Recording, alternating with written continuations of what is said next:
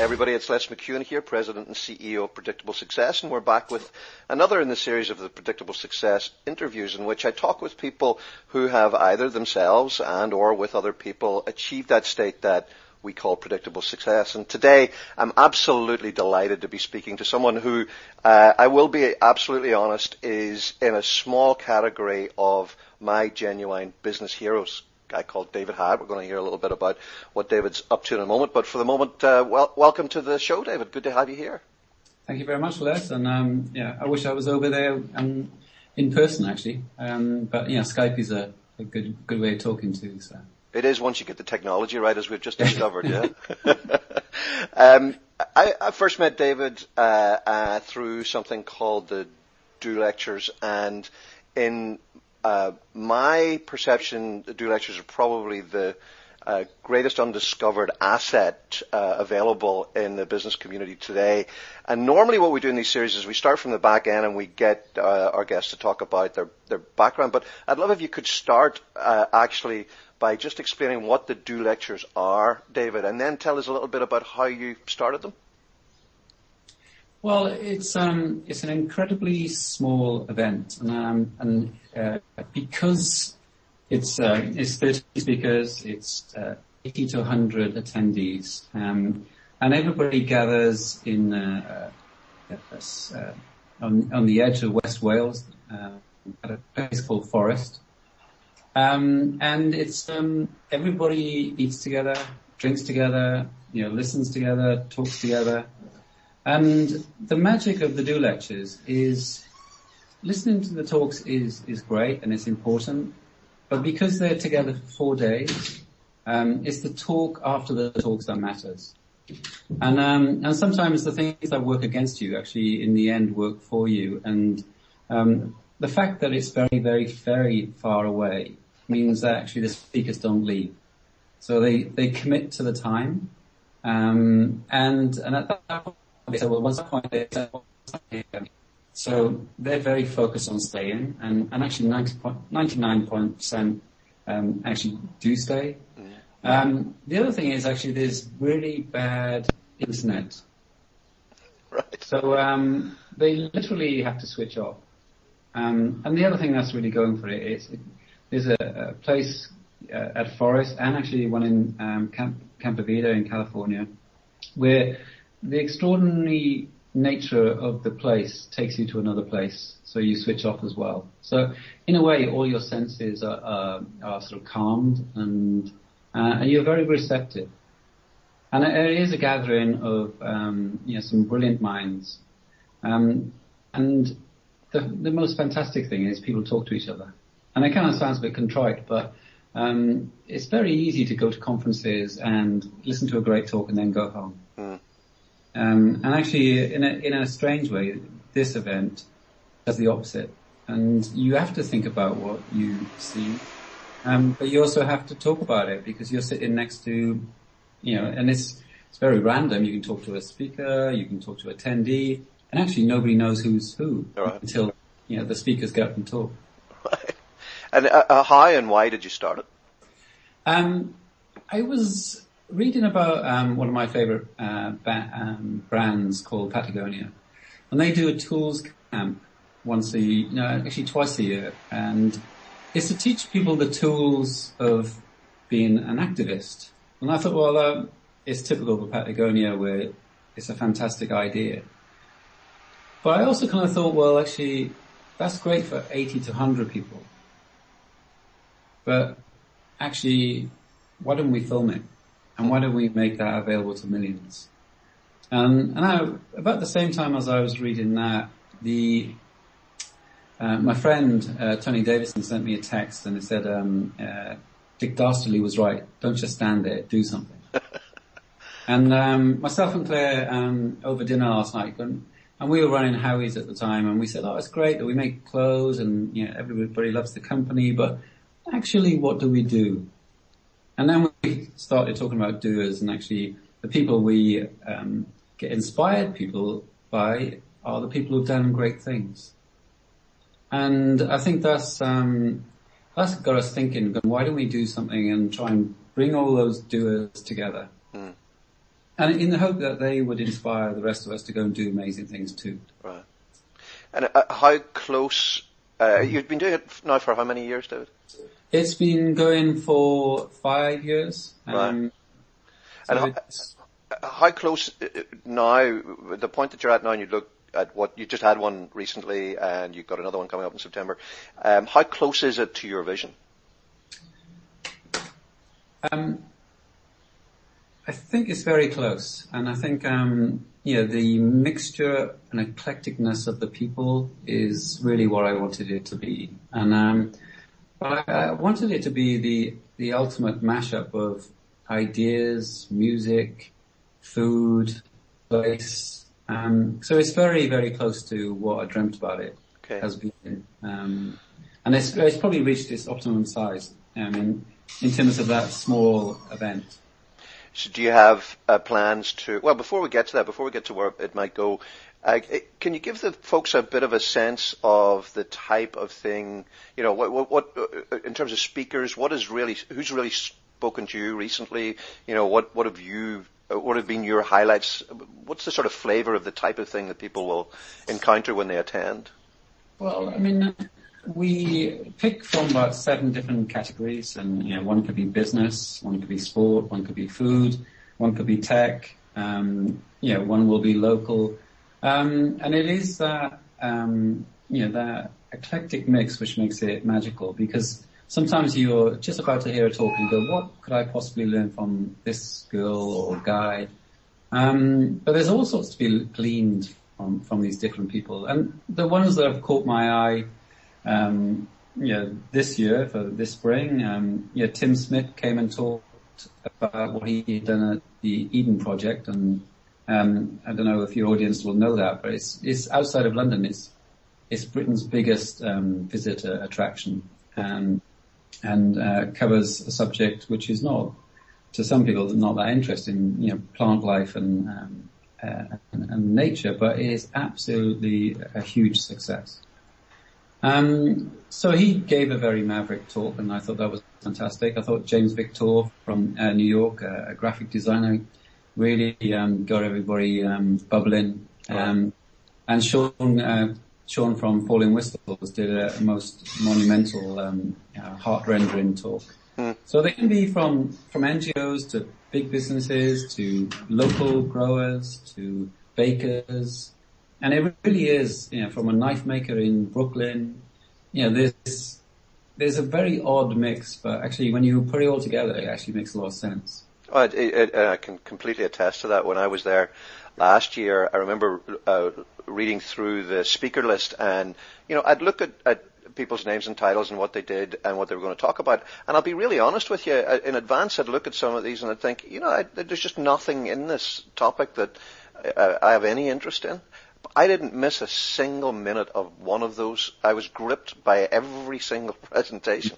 And there's something that is, it's really ephemeral. There's definitely a magic about the place and the way people, as you say, we're sort of forced to spend time together, that just produces something that's magic. And I remember Cheeto talking about the mushrooms. Just unbelievable stuff. And this tall, thin guy with a beanie cap gets up, with Nick Hand, to talk about, cycling around Britain. And, Nick and I are now firm friends. I met him when he's out here in New York, and, I got to meet his wife, and just the friendships. And I'm sure you've heard this a lot. The whole sense of being a doer, having been there, is, it's very strong in my life, and anybody else who's been there, exactly the same thing.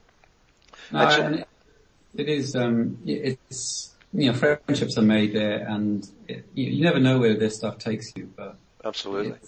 And let's talk a little bit about your next 5 years. I don't know to what degree you plan medium and long term. Do you just do this each year and let's see what happens, or do you have new things that you'd like to see happen?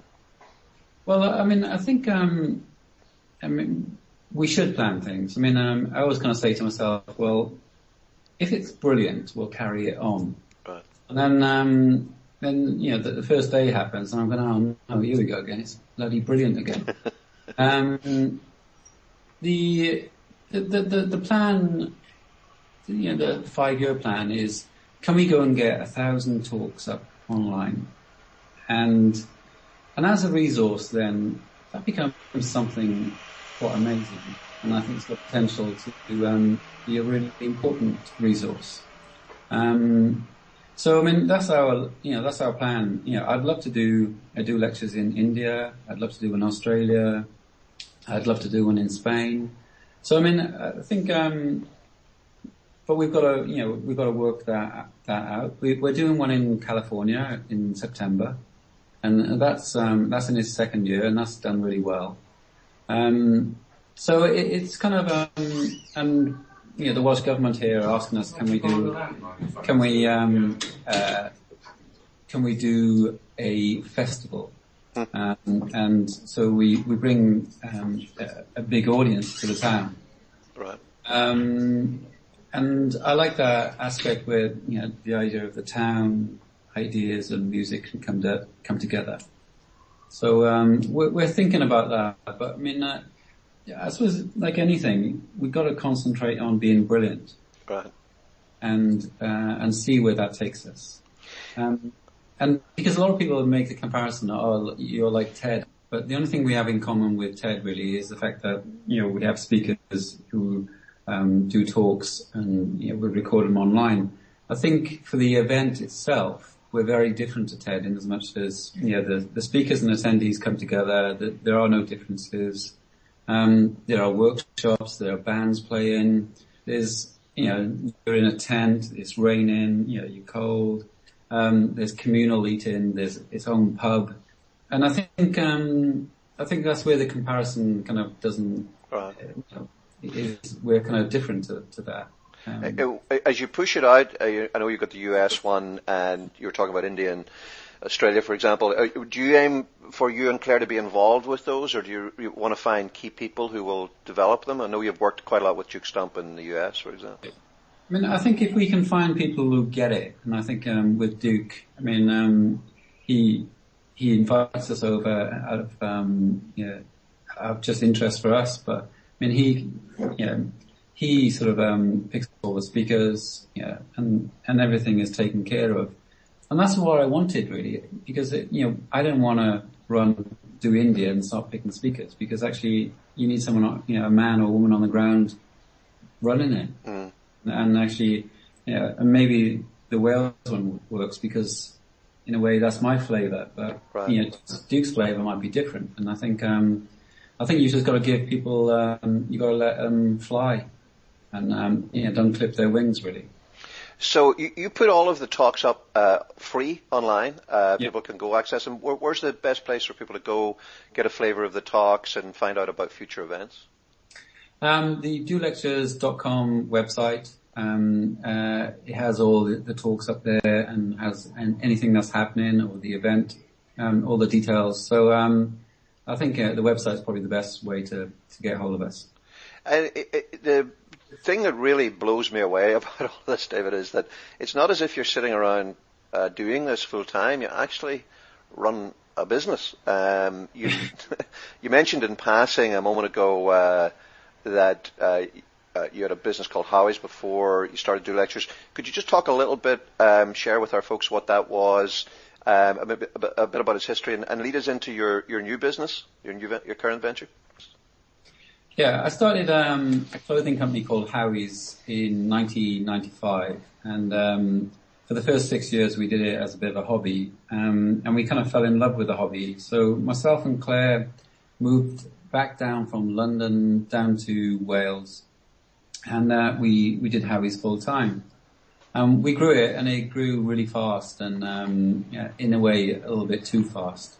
So we kind of needed to find somebody to team up with. In the end, we sold Howie's to Timberland, and that wasn't really. It wasn't really what we wanted, and it wasn't a great time. So I think in the end we tried to buy it back. They didn't want to sell it, and in the end they sold to VF. So we kind of left Howie's, and I remember like walking down the stairs and thinking to myself and shutting the door on Howie's after 15 years of building something up, going, what am I going to do now?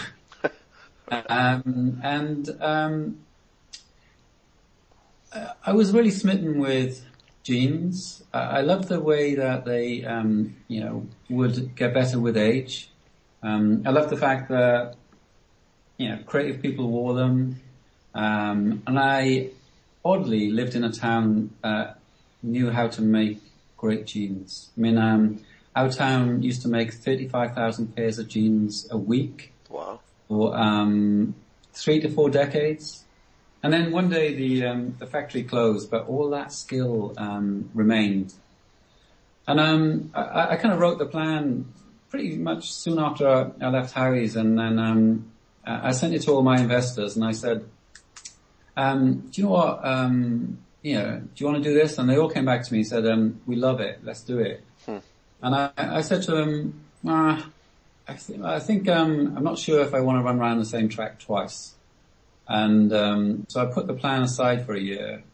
And then one day the old designer phoned me up and he said, why aren't you doing the plan? We all loved it. I said, well, to be honest, I hadn't worked out the why of it. And he said it to me, I thought it was all about getting the town making jeans again. And we had discussed that, and actually the economics weren't as daft as I thought they were going to be.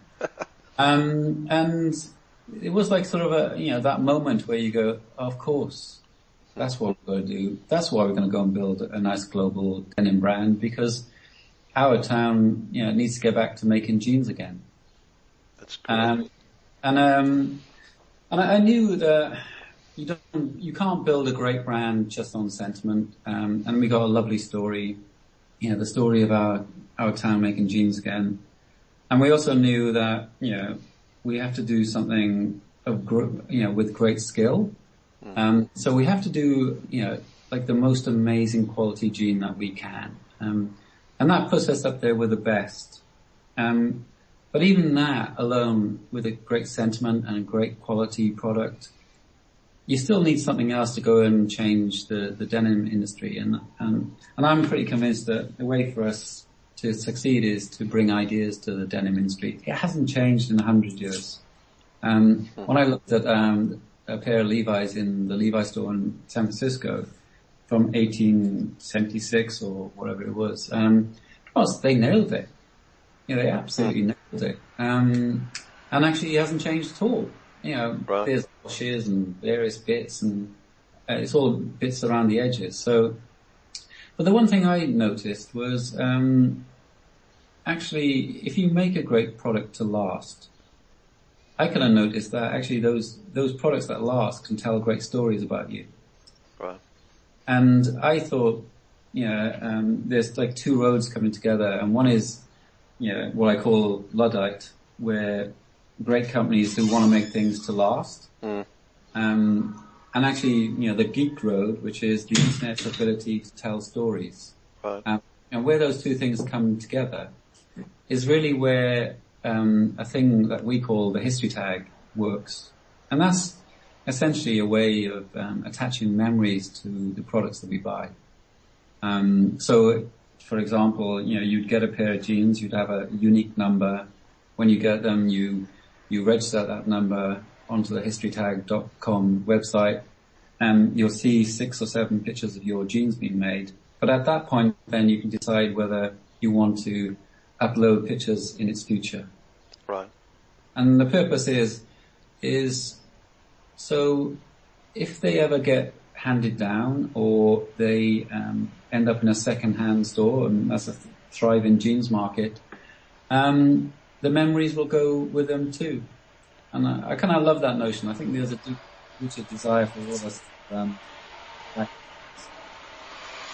think it's a wonderful idea. And I think, each pair of jeans is going to have a different story. Including mine, which I believe are being made this month. Yes, they are. And I know it hasn't been the quickest of jeans, but they are fantastic. How has your first few months experience been like compared to what you had anticipated? Well, the brilliant thing about business plans is they're always perfect, which I love. But then you start. For us, we didn't anticipate the level of demand. We thought we'd have a nice, gentle baptism. But we got hit quite hard. We almost got 3 months worth of orders in the first couple of weeks. Wow. And when you're geared up to make 10 pairs a day, with the help of strong coffee and great music, that's a bit of a test. So you accelerated through early struggle, past fun, and right into whitewater in the first month and a half. By the we went straight there. So we're kind of hiring more machinists, we're managing the process of trying to keep everybody happy, and also we're a bit surprised that shops from Japan have been coming down to us, and people from shops in France going, can we stock this? And you're going, ooh. Wow. So it's been a nice surprise. So we're just kind of managing that. I guess we've built brands before, and we kind of know we're comfortable around doing that. Right. But I guess we haven't done manufacturing before, and that's been an interesting one. And fortunately, this town is full of machinists, and we just need to go and hire them and that. So it's a lovely problem to have, but it's still a problem that needs to be solved. And tell us a little bit, just before we come to a close, tell us a little bit about the Grandmasters. Well, I think Malcolm Gladwell wrote about doing 10,000 hours, and after 10,000 hours, you get pretty good at it. And he called it was based on the chess grandmasters, where after 10,000 hours you become a grandmaster. And I love that notion of there comes a point in your life where you get really good at something. And for us, the machinists that we were going to hire, they'd had 10, 15, 20, 25 years of experience. So they were grandmasters upon grandmasters. And for us, when you're a startup and you've got over 100 years worth of experience making jeans, kind of bodes really well, actually. Sure. Because you got some really experienced people around you, and we are ambitious in as much as we want to go and build a global denim company, and actually so we can get 400 people their jobs back, which is ultimately a crazy dream right now when there's 10 of us. But I kind of I guess like you, Les, you get to a point where you've studied your thing, and you have to practice your art at some point. Right, absolutely. And we don't have time in this call, but I'd love in some future call, and maybe also a couple of years down the line from now, when maybe the rawness of startup is a fond memory. There's got to be a fascinating story in there of bringing visionary leadership, an expansionist mindset, and working with a group of people who are essentially artisans and traditionalists, and who have the knowledge locked away in their head of mechanically making this thing, and just juggling all of that must be fun. But we'll maybe get you back to come talk about that separately when you've got through the hump. I know you stopped taking orders just momentarily while you catch up with demand, but when people do want to go see what Hyatt Denim's all about, where can they best go? Go to hyattdenim.co.uk, and we're just about, hopefully, the next 4 to 5 weeks getting over the hump. But just to finish up, I'll tell you one story which is relevant to what you just said. Is Claudio, who cuts our jeans, has 38 years of experience of cutting jeans, and he said to me, what I was really worried about, Dave, is I wouldn't have anybody to pass my skills on to. And I just went, oh man, that's why we've got to make this work. And sometimes ideas are very timely. If we'd left this idea another 10 years, we wouldn't be able to have done it. And all of that skill would have been lost? It would have been lost. So it's it was kind of timely, and we've got to go and that's what galvanizes me. I'm going, right, okay, let's go and get this done. Yeah, I can imagine when you get to the point that you're watching an apprentice learn from Claudio and get to Grandmaster level and him or herself, that's just going to be a wonderful sense of legacy. Hyatt Denham is hiutdenim.co.uk, and I recommend everybody to go there, see the story. I mean, just the story itself that you've got up on the website's magnificent. The jeans I'm eagerly anticipating are superb. Go to dolectures.com, try out some of the lectures, see what you think about it. I strongly, strongly, strongly recommend to everybody, get on a plane, go to the Do Lectures. I mean, for me, I can honestly say I'm in my fourth decade of business. It's the single biggest game changer that I ever attended in my entire life. There's just no doubt about that. I strongly, strongly recommend it. David, both you and Claire have got my highest admiration, and I hope you'll come back in a couple of years and tell us how Hyatt Denham has got on. Thank you very much.